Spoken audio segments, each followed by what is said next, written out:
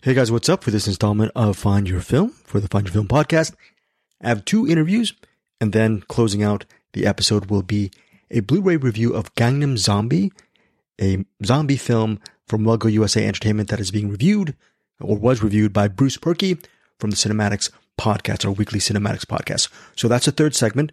The first segment is an interview with director Nicol Paone, and she's the filmmaker behind this new movie called The Kill Room. It had a limited release earlier this year.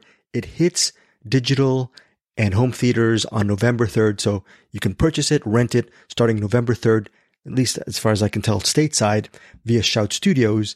And what's interesting about Kill Room is it stars Pulp Fiction actors Samuel L. Jackson, and Uma Thurman. They reunite after all these years, but it's really interesting. Comedy, drama, thriller. It has all these different elements. Nicol Paone does not want to actually, during the interview, she wanted to say that it's not a straight up thriller, and it has maybe splashes of it. Mainly for me, it was a comedy dramedy. Very hit the mark for me because I really loved Uma Thurman. She gets a really plum role in this film about a gallery owner, Uma Thurman. She gets into this money laundering scheme with this bagel store owner in New York, a bagel shop owner. And I think there's a big discussion is even though you see bread all around the store, he specializes in bialys.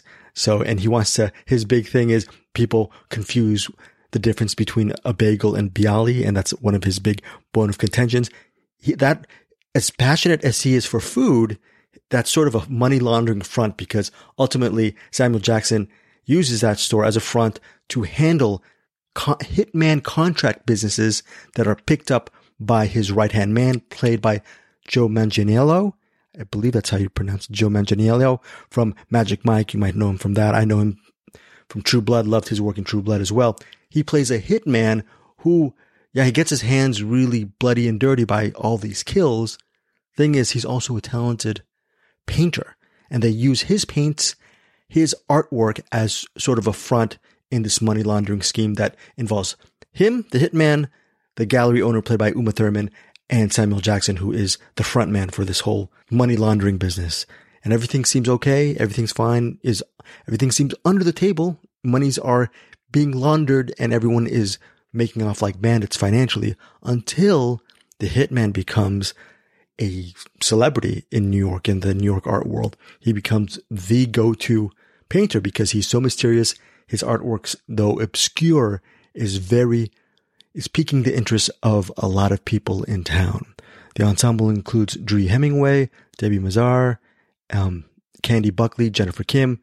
Really interesting movie. I had a good time watching it, and I alluded to during the interview, one of my favorite lines from this year has Uma Thurman going to someone, "You look great in that color." And the way that Uma Thurman delivers that line had me really laughing. And the movie has its dry humor touches, which I really appreciated. So that is the first interview. That is with director Nicol Paone, and she talks about working on The Kill Room. Very interesting. Again, tell me what you think of this movie once you see it.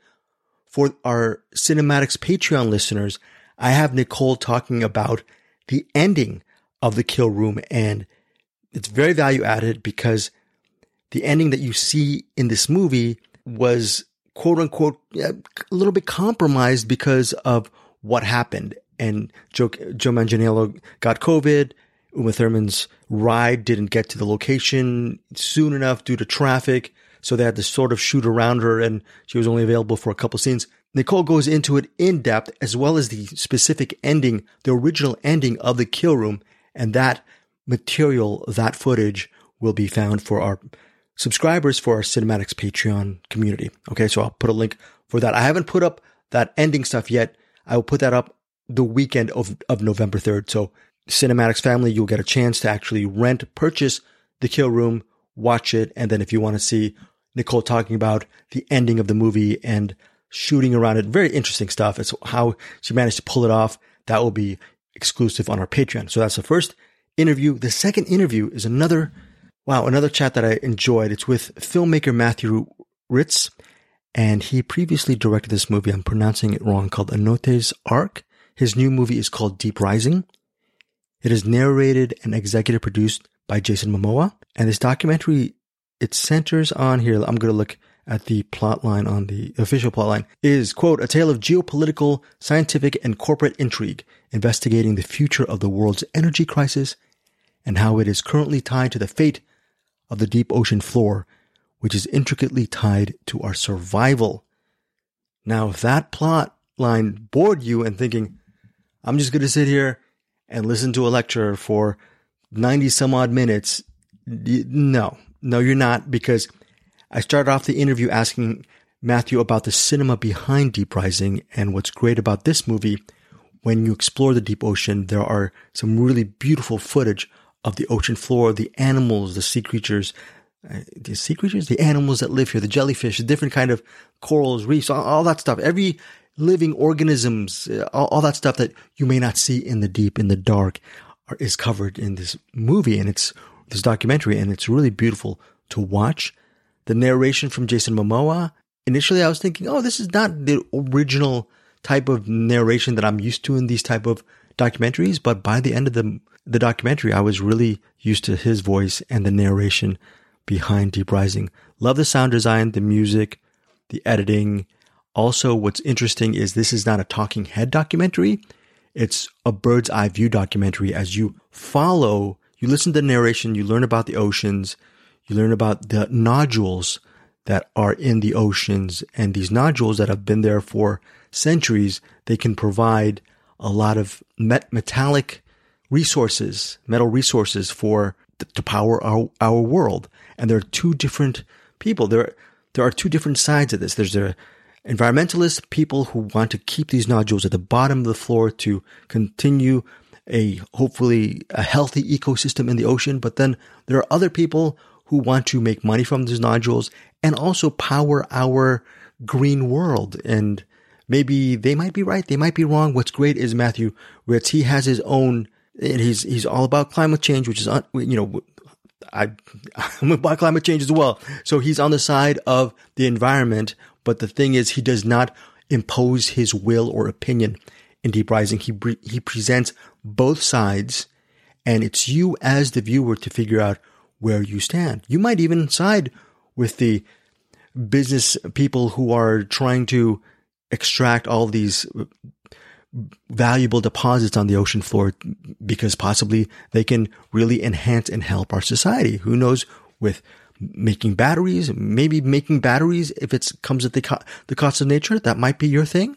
And I respect that. People have the world goes round and round, and everyone has different opinions. And Deep Rising offers both sides of those opinions and it's filled with really rich imagery and an interesting look from both sides of the fence. So really enjoyed Deep Rising and recommend it as well.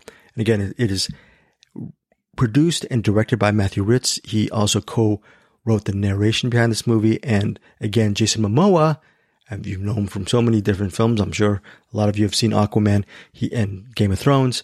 He provides a narration as well. He's a narrator, and he is the executive producer of Deep Rising. It is going out to wider theaters starting this Friday, November 3rd, across the U.S. and Canada via Abramorama. So presents Deep Rising, narrated by Jason Momoa and directed by Matthieu Rytz.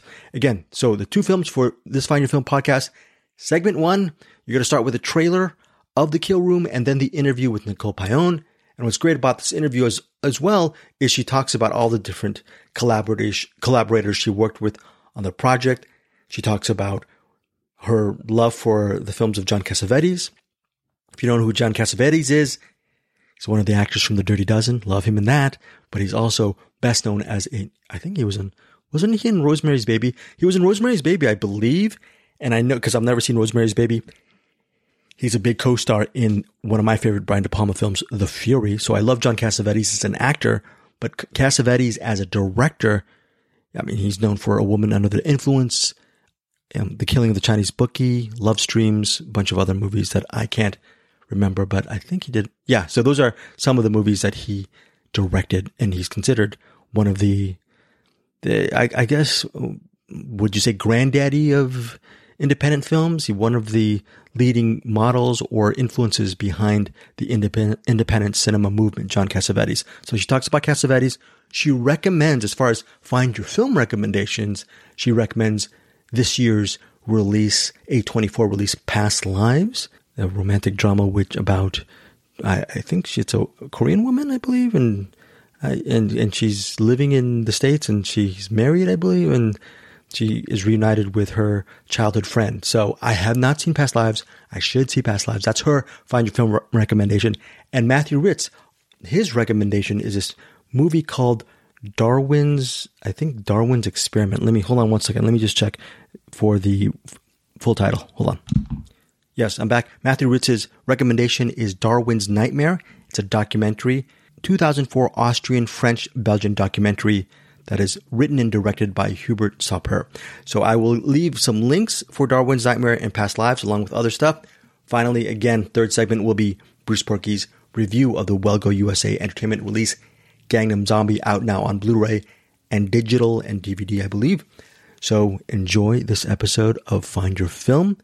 And I'm trying to think of anything else to say. I think there was a couple of other things I wanted to say, but the intro's long enough. Enjoy these segments. Tell me what you think if you see any of these movies, or actually check out some of these recommendations. Thank you so much for your support here on the Find Your Film podcast. Talk to you guys soon. Until then, have a great week watching movies, and give me some recommendations along the way too. All right, bye. When you make art from a truthful place, people find out something about you.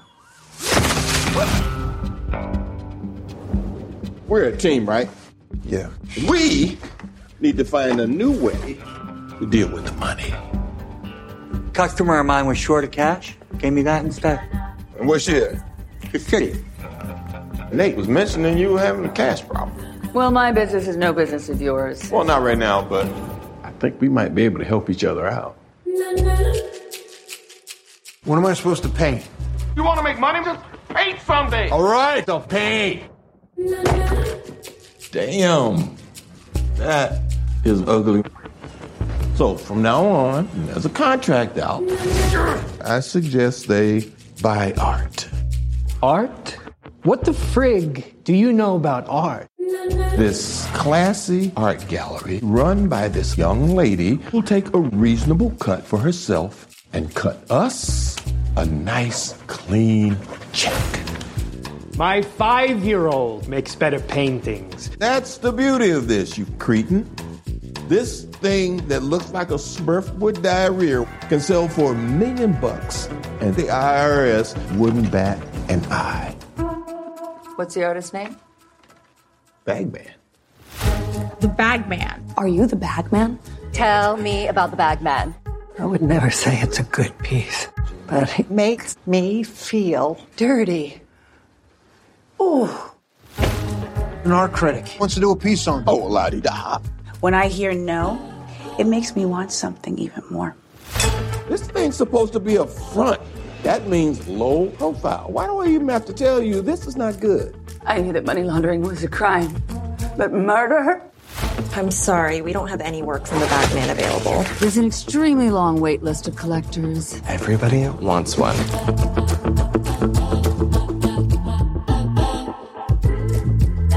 Clean, like laundry. Are you really mansplaining money laundering to me?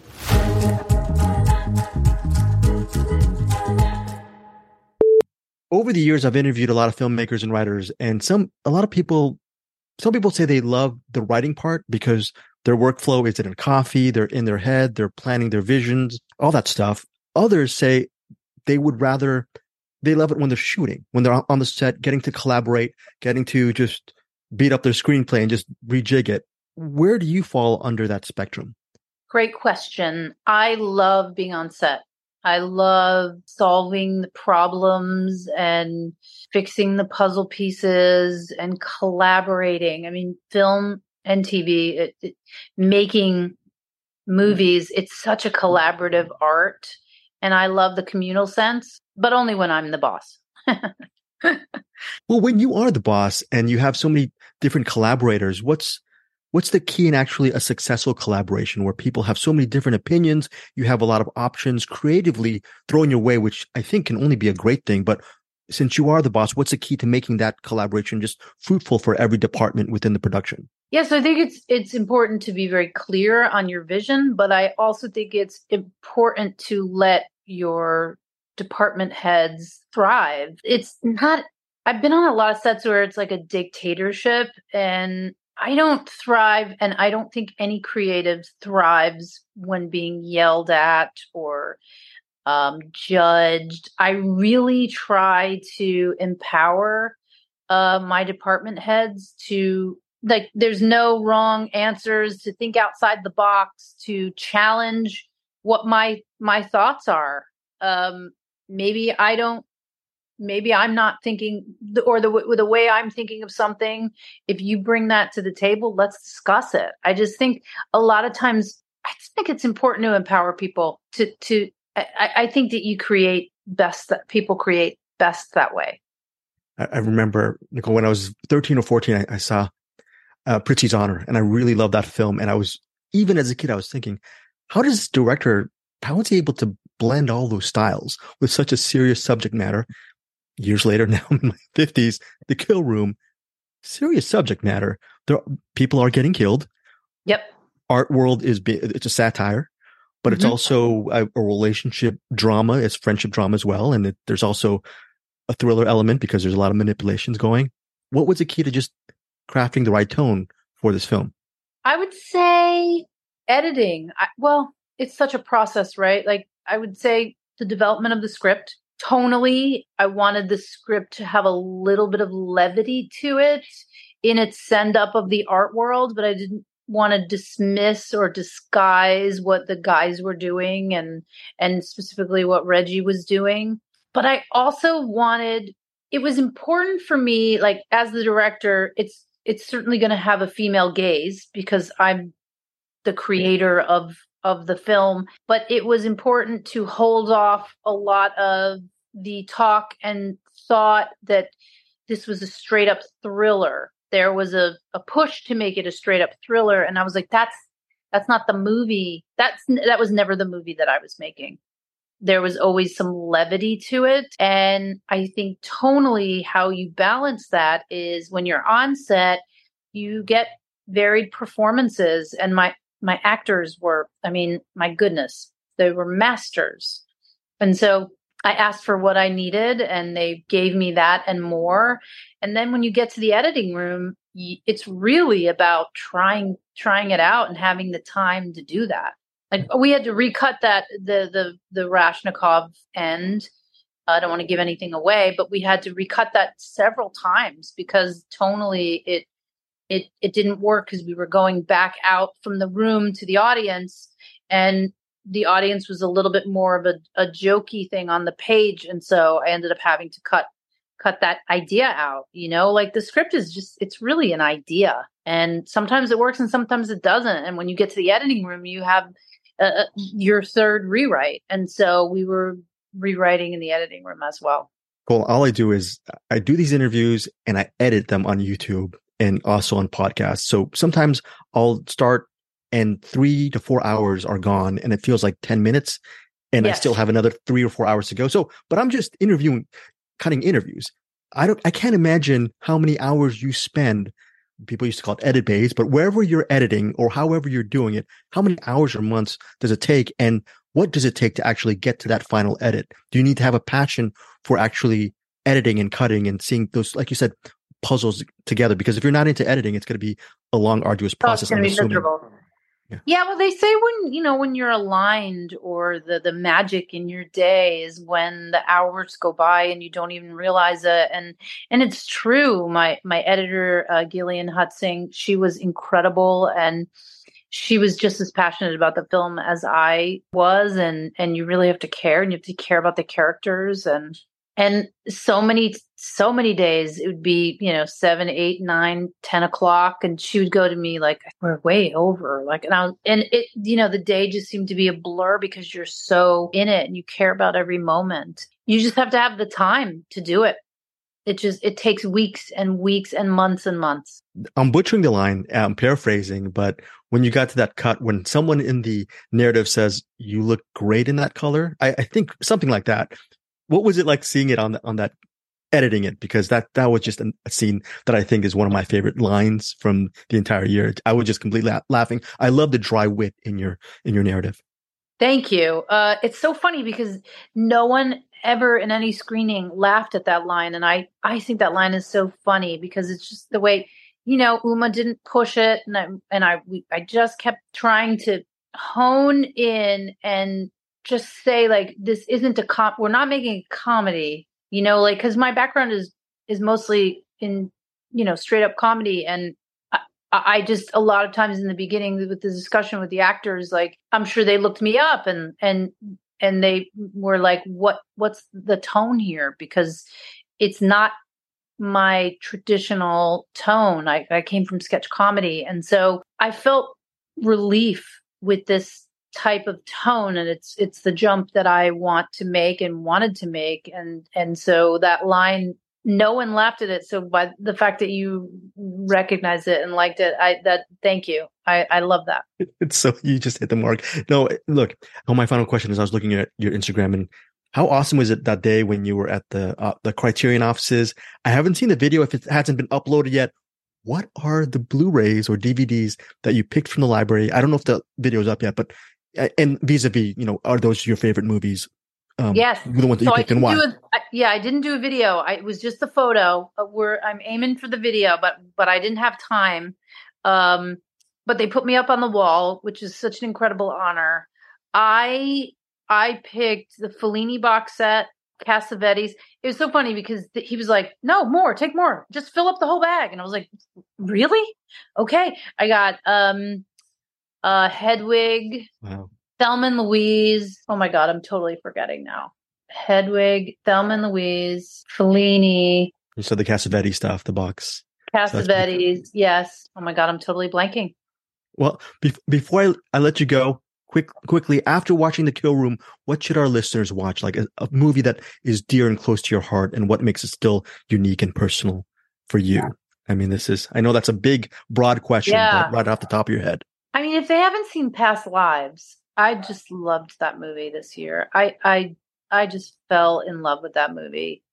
And Greta, her performance is just otherworldly. So I'd say Past Lives. And Taylor Swift's there. No, I haven't seen that yet, but I'm going. Yeah, I'm going to say Past Lives.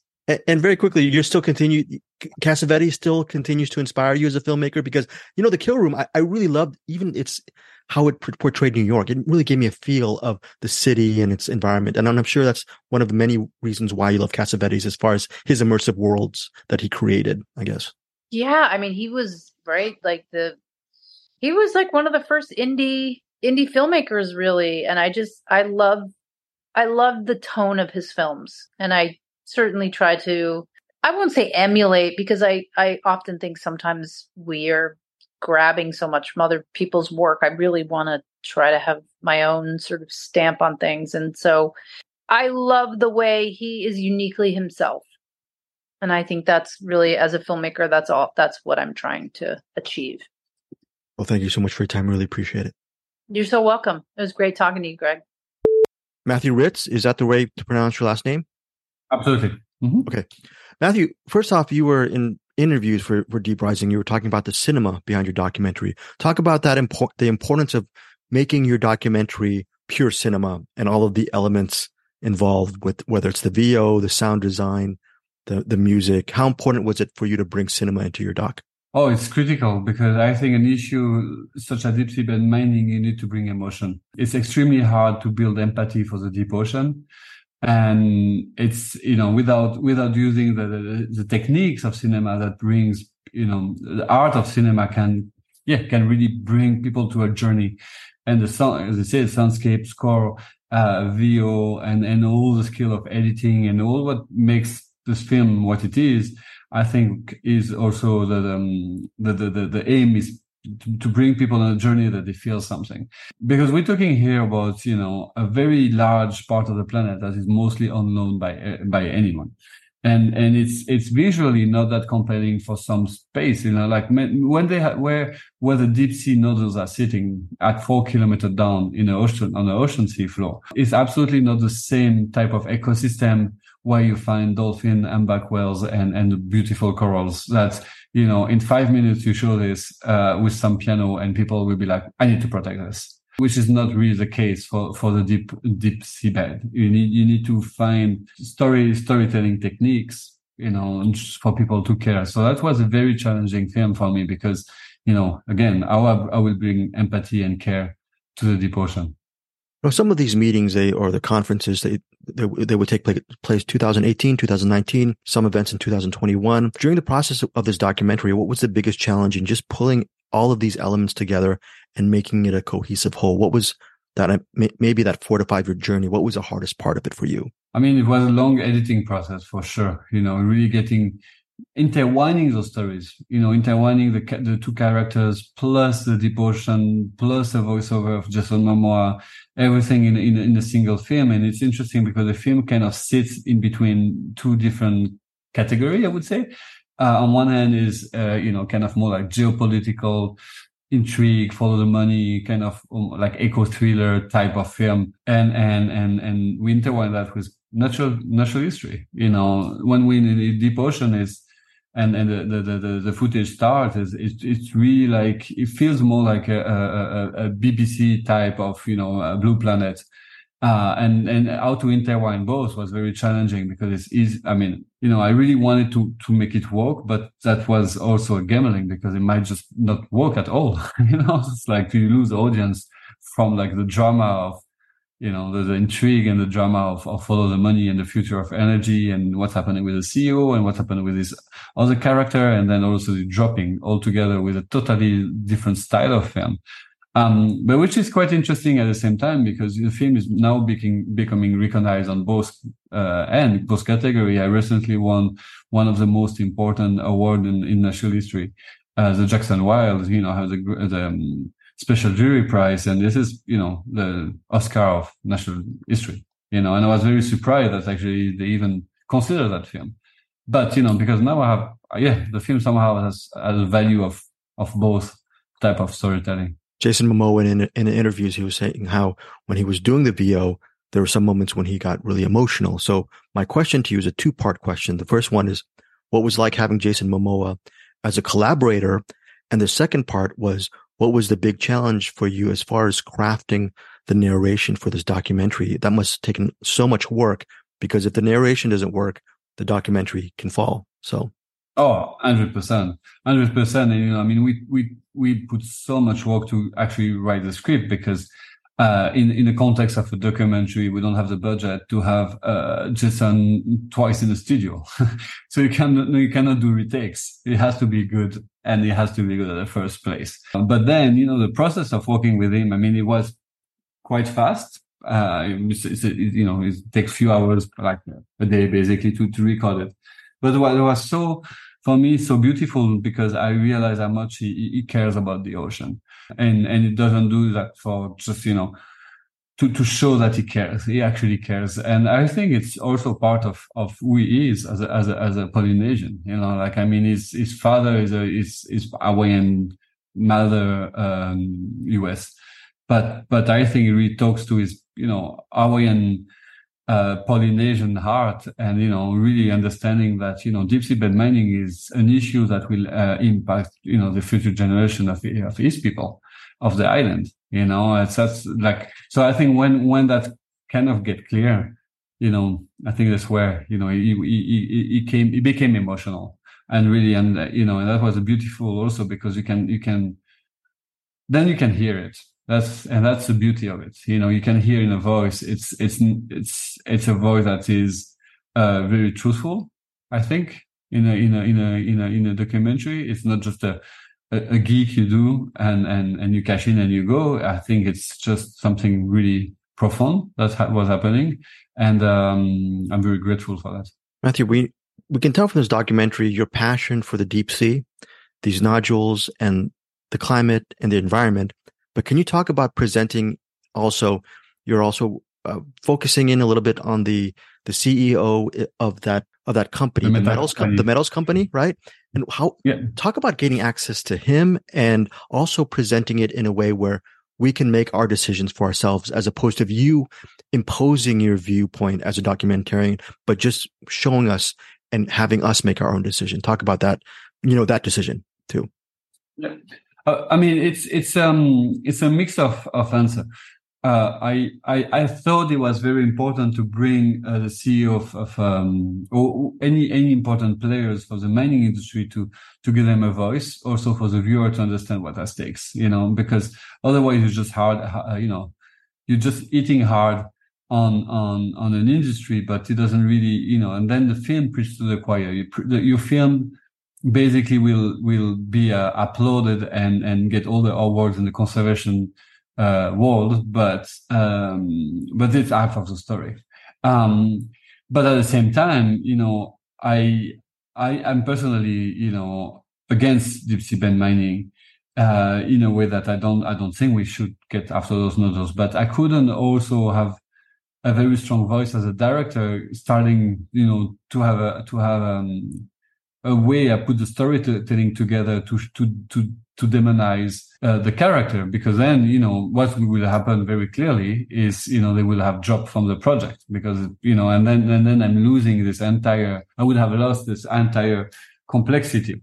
That was the most challenging project in my life on that perspective, because I kept the editorial control all the time. Nothing about that, but it's how to balance this very thin line. What has it been like getting the reaction from your documentary from, I guess, both sides? You said the complexity of your documentary. I think probably one of the great parts of this documentary's existence is the fact that you're going to have so many different people with their personal viewpoints bring their thoughts and opinions to the table. Is that something that you look forward to, continuing this kind of dialogue? Yeah, 100%. And I think, the film itself is a journey. So what I found very interesting is how people react to the film and how they actually change mind in the middle of the film. They might start with like, oh, he's a good guy. Oh, he's a bad guy. Oh, no, I'm confused. And I think this is really interesting, because it really created debates. I had some of the most amazing Q&As I ever had in the cinema, because it's just people are confused, and I think it's good to confuse people. It's better to confuse people, and then they start asking questions and digging by themselves, and hopefully get to the right conclusion, than just like give the audience, the conclusion already, and they don't have to think. Yeah, I think one of the many great points about your documentary, talking about people getting confused, is there's this one moment where I can't even name the machine. I'm sure it's worth, I don't know how much money, and it fails. And then you go back to documenting it a year later. And no matter what your opinion is regarding, the deep sea and the mining and the deep, all that stuff, you're actually pulling for them that they actually accomplished this a year later. So you bring in a layer of complexity. You as a documentarian, you didn't have to put that into the documentary. You could have just made it, oh, this machine failed. This is proof that all that stuff. Can you just talk about that sequence? I thought that was a genius stroke, that you show both sides of humanity there working towards a goal, no matter what your opinions are. Yeah, no, absolutely. And the guy on the boat, we were super happy when and that's what I mean by confusing the audience in a way, because I agree with you. You can actually have empathy for those guys who just work so hard, and then they fail, and then the success, and that's storytelling in its art, like the art form of storytelling, when you actually exactly as you said, like you just, oh wow, they did it, congrats guy, but the next scene is like, oh shit, that machine gonna destroy the ocean too. So it's like. It's amazing. But Matthieu, my final question to you, we opened the discussion regarding cinema. Right off the top of your head, can you name one of the most impactful movies in your life, and what is it about this specific movie that means a lot to you on a personal level? Ooh la la. Sorry, I haven't thought about this one. Yeah, I think it's a film that is a bit old, but the name was like the Darwin Nightmare, and that's was not maybe like 15 years ago or something. But I was very, very moved by that film, because the guy basically was able to just peel all the layer. It was about exploiting the fish in the Great Lakes in East Africa. But it was about just basically to start with a very simple story. Basically, they basically, exploited one specific type of fish that brought to extinction the whole lake. But then, it's just starting with a very simple environmental story, and then you peel the layers of the story to realize all the impact basically that this very simple thing had on so many layers, from environment, from human rights, from global trade, and then it went to like trading actually weapon in back to it's like it becomes this.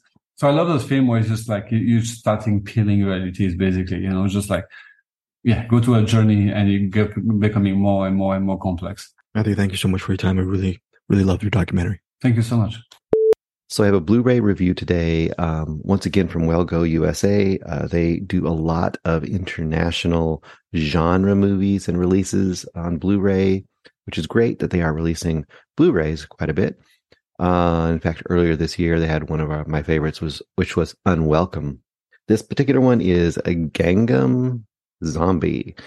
I didn't know much about Gangnam Zombie, and I definitely have had my doubts with the title. All I can think about is Gangnam Style, and also, the zombie subgenre. It seems pretty drained of any new and new exciting information. But you never know when you're going to get another Train to Busan or something like One Cut of the Dead, something that you're not expecting. So I went in with open eyes for Gangnam Zombie. Gangnam Zombie is directed by Soo-sung Lee. The two main stars that we have here is we have the female star here is Min Jeong, played by Park Ji-yeon. Do my best with these names. And the main guy is Hyun Suk, played by Il-ju Ji. As we start this movie, we have these two characters running through. At first I thought it might be a mall, but then I discovered it's kind of like an office building or kind of this shiny, gleaming office space where they have their workspace. And they're running through this mall space, being chased by fast zombies, very similar to Train to Busan in their look. They have like bloody mouths and kind of veins coming off the sides of their faces, sort of similar. And they're, jerky and running and frantic. And the two protagonists are running, fleeing. The woman gets cornered in a car because there's cars in the middle of this, kind of like for display cars for sale in the middle of kind of the public spaces of this office building down on the main floor. She's hiding inside one of them. He's on top fighting off the zombies, and you see him get overcome. And then we have a flashback. So that common thing where like you start in the action and you flash back to see what got them there to a few days or a few hours before, that kind of a thing. I guess my first impression was that it's very digital shiny. It's very digital bright. I kind of usually hope my zombie movies have a little more grit, a little more grime to them. That's maybe just personal taste, but that was kind of my first impression. It didn't look like it was going to be very bloody because the zombies seem pretty tame. But then how does that play out? Okay, so we flash back. We have two characters that we don't know, haven't seen before, two guys, and they look like they're breaking into like a storage container, and they're going to be stealing something out of there. I think they get into one of the storage lockers, break it open. There's like jewelry and stuff inside, and they're all excited because they're going to get this, probably a heist of jewelry, I guess you'd say. But it looks like it's not like a bank or anything. It's just like I said, like a storage locker in the waterfront or something. Anyway, out from behind one of the crates comes a angry cat. And this is where my brain kind of went sideways. There's an angry cat, and the cat leaps and attacks and scratches the neck of one of the dudes. And apparently this is the inciting incident, a cat. I guess the cat's supposed to be a zombie cat. We don't really know. I mean, other than it being angry and mean, it looks like a normal cat. I didn't look that close, but, I didn't see like it was rotted or, they didn't use a puppet or anything from what I could tell. So missed opportunity, in my opinion. That would have been nice to have some kind of a, weird zombie cat that would have kind of given it a cool, campy, fun flavor. But it was just what started it all, I guess. And they never explain it. Is the cat infected with something? We don't know. does zombification come from cats, I guess, in this universe? I suppose so. But that would have been kind of fun to explore. They didn't really explore it. The next interesting thing is out from the water rises the guy who got scratched as he's dead. He basically becomes a zombie. But when he rises out as a zombie, a full-fledged zombie, the sound effect they give him is literally, and I'm not talking about there just sounds like it, literally the sound of a zombie from Minecraft, which made me laugh very hard. I don't know if that's supposed to be an in-joke. So most of the world has experienced Minecraft in some form or another, but if they played it to any degree, they would recognize the zombie sound. I don't think they repeat it throughout the movie, but that was like one of the first sounds when he rises out of the water is that. The rest of the movie basically switches to this. It switches to the two people I mentioned earlier. They kind of work for a YouTube channel. And then the movie, this is okay. Then the movie basically becomes like the kind of this soft, silly comedy with 20-somethings kind of maybe having a romance, but in the workplace. And they're in this YouTube channel, which is run out of like one little office in this big office building. And it's kind of the creepy boss they have is creeping on the woman, and she doesn't know what to say about it. She doesn't want to lose her job. He wants more hits and more, views. So it's just kind of this very kind of generic sort of romantic, slightly romantic comedy around this YouTube business, I guess. And then throughout that, the zombie thing slowly starts to rise up. For example, the two characters on the way to work, they encounter the zombie bit by a cat dude, and he's like eating raw meat on the side of the, just on the sidewalk. And people see it. Of course, they're shooting video of it, and it's weird. And then he like runs off, and he seems like he's aggressive, but everyone thinks he's like a mentally unstable, homeless person or something. I don't know. Everyone just doesn't assume that he's a zombie or anything. The boss of the YouTube channel is mad that they didn't get that footage, because that footage would have got them a lot of hits, So anyway, I would say a good chunk of this movie's under 90 minutes, but I'd say a good, almost half of it is just this sort of goofy comedy / office story. I mean, it could almost be an episode of a TV series. It really hardly even is zombie related. And then eventually, under some like the intrigue, there's the owner of the building she's a kind of a villain type, wants the money from them, and they don't have any money. And so it's like a lot of little like subplots for the main characters. So as they all start to die and turn into zombies, that I guess you're supposed to care about them. I guess long story short, the zombie stuff isn't very gory, or exciting. There isn't really much effects. There isn't much other than just people with bloody mouths running. The romance is pretty lightweight.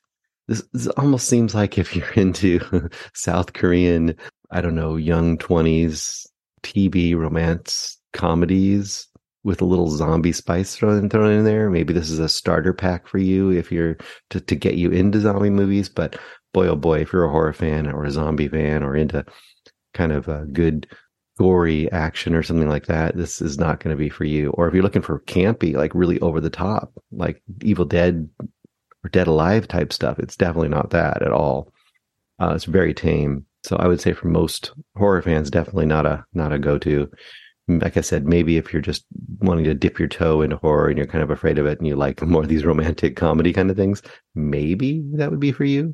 Last thing I mentioned, there is a really weird plot point where they have to use a cassette boombox as a attraction device to attract the zombies and distract them away from where they're at.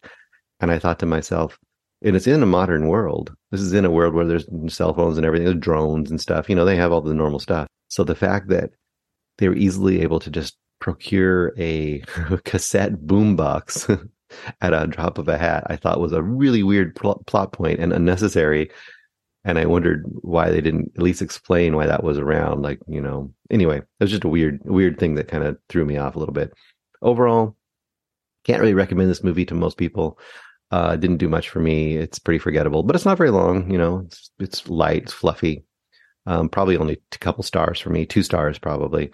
As far as for the Blu-ray itself, very bare bones.